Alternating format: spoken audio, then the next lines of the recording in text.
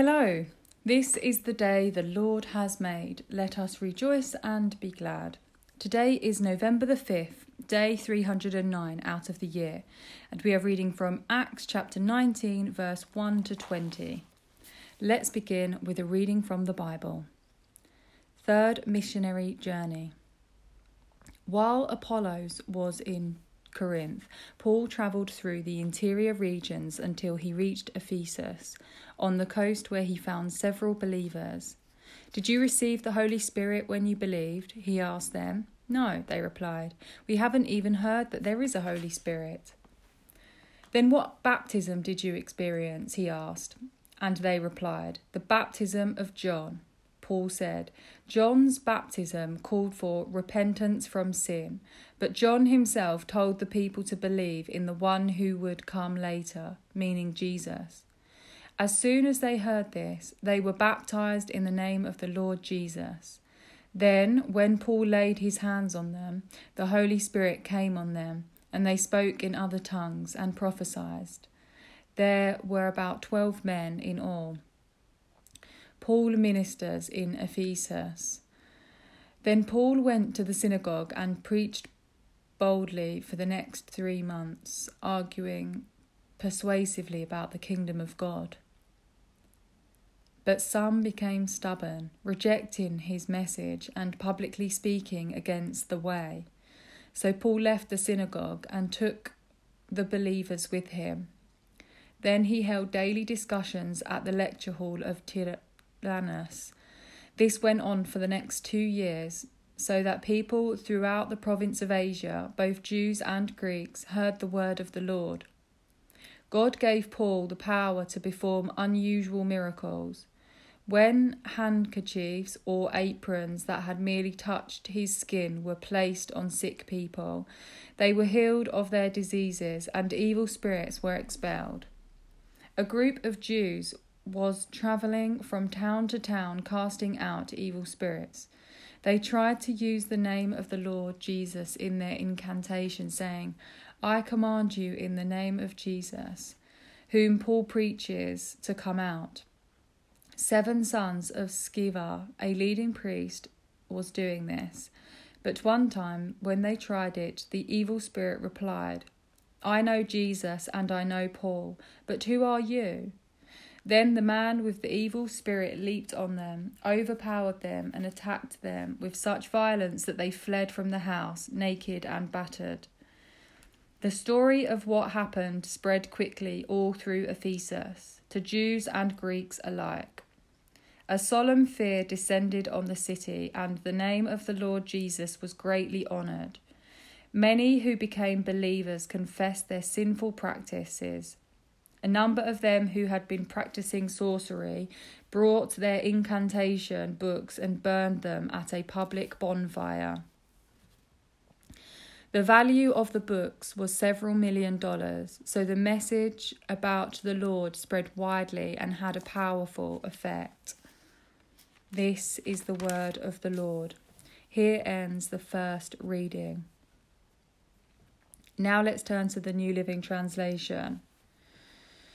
Ephesus was the capital and leading business centre of the Roman province of Asia, part of present-day Turkey.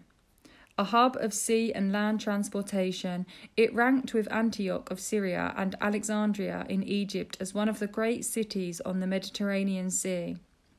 Paul stayed in Ephesus for a little over 2 years. There he wrote his first letter to the Corinthians to counter several problems the church in Corinth was facing. Later, while imprisoned in Rome, Paul wrote a letter to the Ephesian church, the book of Ephesians. John's baptism was a sign of repentance from sin only, not a sign of new life in Christ. Like Apollos, these Ephesian believers needed further instruction about the message and ministry of Jesus Christ. They believed in Jesus as the Messiah, but they did not understand the significance of the work of the Holy Spirit. Becoming a Christian involves turning from sin, repentance, and turning to Christ, faith. These believers were incomplete. In the book of Acts, believers received the Holy Spirit in a variety of ways. Usually, the Holy Spirit would fill a person as soon as he or she professed faith in Christ. Here, that filling happened later because these disciples' knowledge was incomplete. God was confirming to these believers, who did not initially know about the Holy Spirit, that they were a part of the church. The Holy Spirit's filling endorsed them as believers. Pentecost was the formal outpouring of the Holy Spirit on the church. The other outpourings in the book of Acts were God's way of uniting new believers to the church. The mark of the true church is not merely right doctrine, but right actions, the true evidence of the Holy Spirit's work. When Paul laid his hands on these disciples, they received the Holy Spirit, just as the disciples had at Pentecost, resulting in outward visible signs of the Holy Spirit's presence. This also had happened when the Holy Spirit had come on the Gentiles. Much had been made about this passage and others in Acts that depict believers speaking in tongues. Some have uncomfortably downplayed or dismissed these historical events. Others have tried to duplicate them. Few issues have prompted more argument and confusion or split more churches. We should remember that tongue speaking is not the central theme of the book of Acts. The point of Luke's history is the faithful communication of the gospel to the ends of the earth. If we want to be doers of the word, we will faithfully be involved in the same process of evangelism. Seek to share your faith in the power of the Holy Spirit and leave it up to God to give you whatever experiences he thinks you need. Paul spoke in a lecture hall at this school. Such halls were used in the morning for teaching philosophy, but they were empty during the hot part of the day, about 11 to 4 p.m, because many people did not work during those hours. They would come to hear Paul's preaching. The province of Asia refers to Asia Minor or modern-day Turkey. During this time, Paul and his co-workers spread the good news throughout the land. These Jews travelled from town to town, making a living by claiming to heal people and drive out demons. Often they would recite a whole list of names in their incantation to be sure of including the right deity. Here they were trying to use Jesus' name in an effort to match Paul's power. Some Ephesians engaged in exorcism and occult practices for profit. The sons of Sceva were impressed by Paul, whose power to drive out demons came from God's Holy Spirit, not from witchcraft, and was obviously more powerful than theirs. They discovered, however, that no one can control or duplicate God's power. These men were calling on the name of Jesus without knowing him personally. The power to change people comes from Christ. It cannot be tapped by reciting his name like a magic charm. God works his power only through those he chooses. Ephesus was a centre for black magic and other occult practices. The people cooked up magical formulas to give them wealth, happiness, and success in marriage. Superstition and sorcery were commonplace. God clearly forbids such practices. You cannot be a believer and hold on to the occult, black magic, or sorcery. Once you begin to dabble in these areas, you may become obsessed by them because Satan is very powerful, but God's power is even greater. If you are mixed up in the occult, learn a lesson from the Ephesians and get rid of anything that could trap you in such practices. Here ends the second reading. Let us pray. Lord, this day we give you thanks for everything that you have placed on our path, for all the obstacles and challenges and blocks and problems.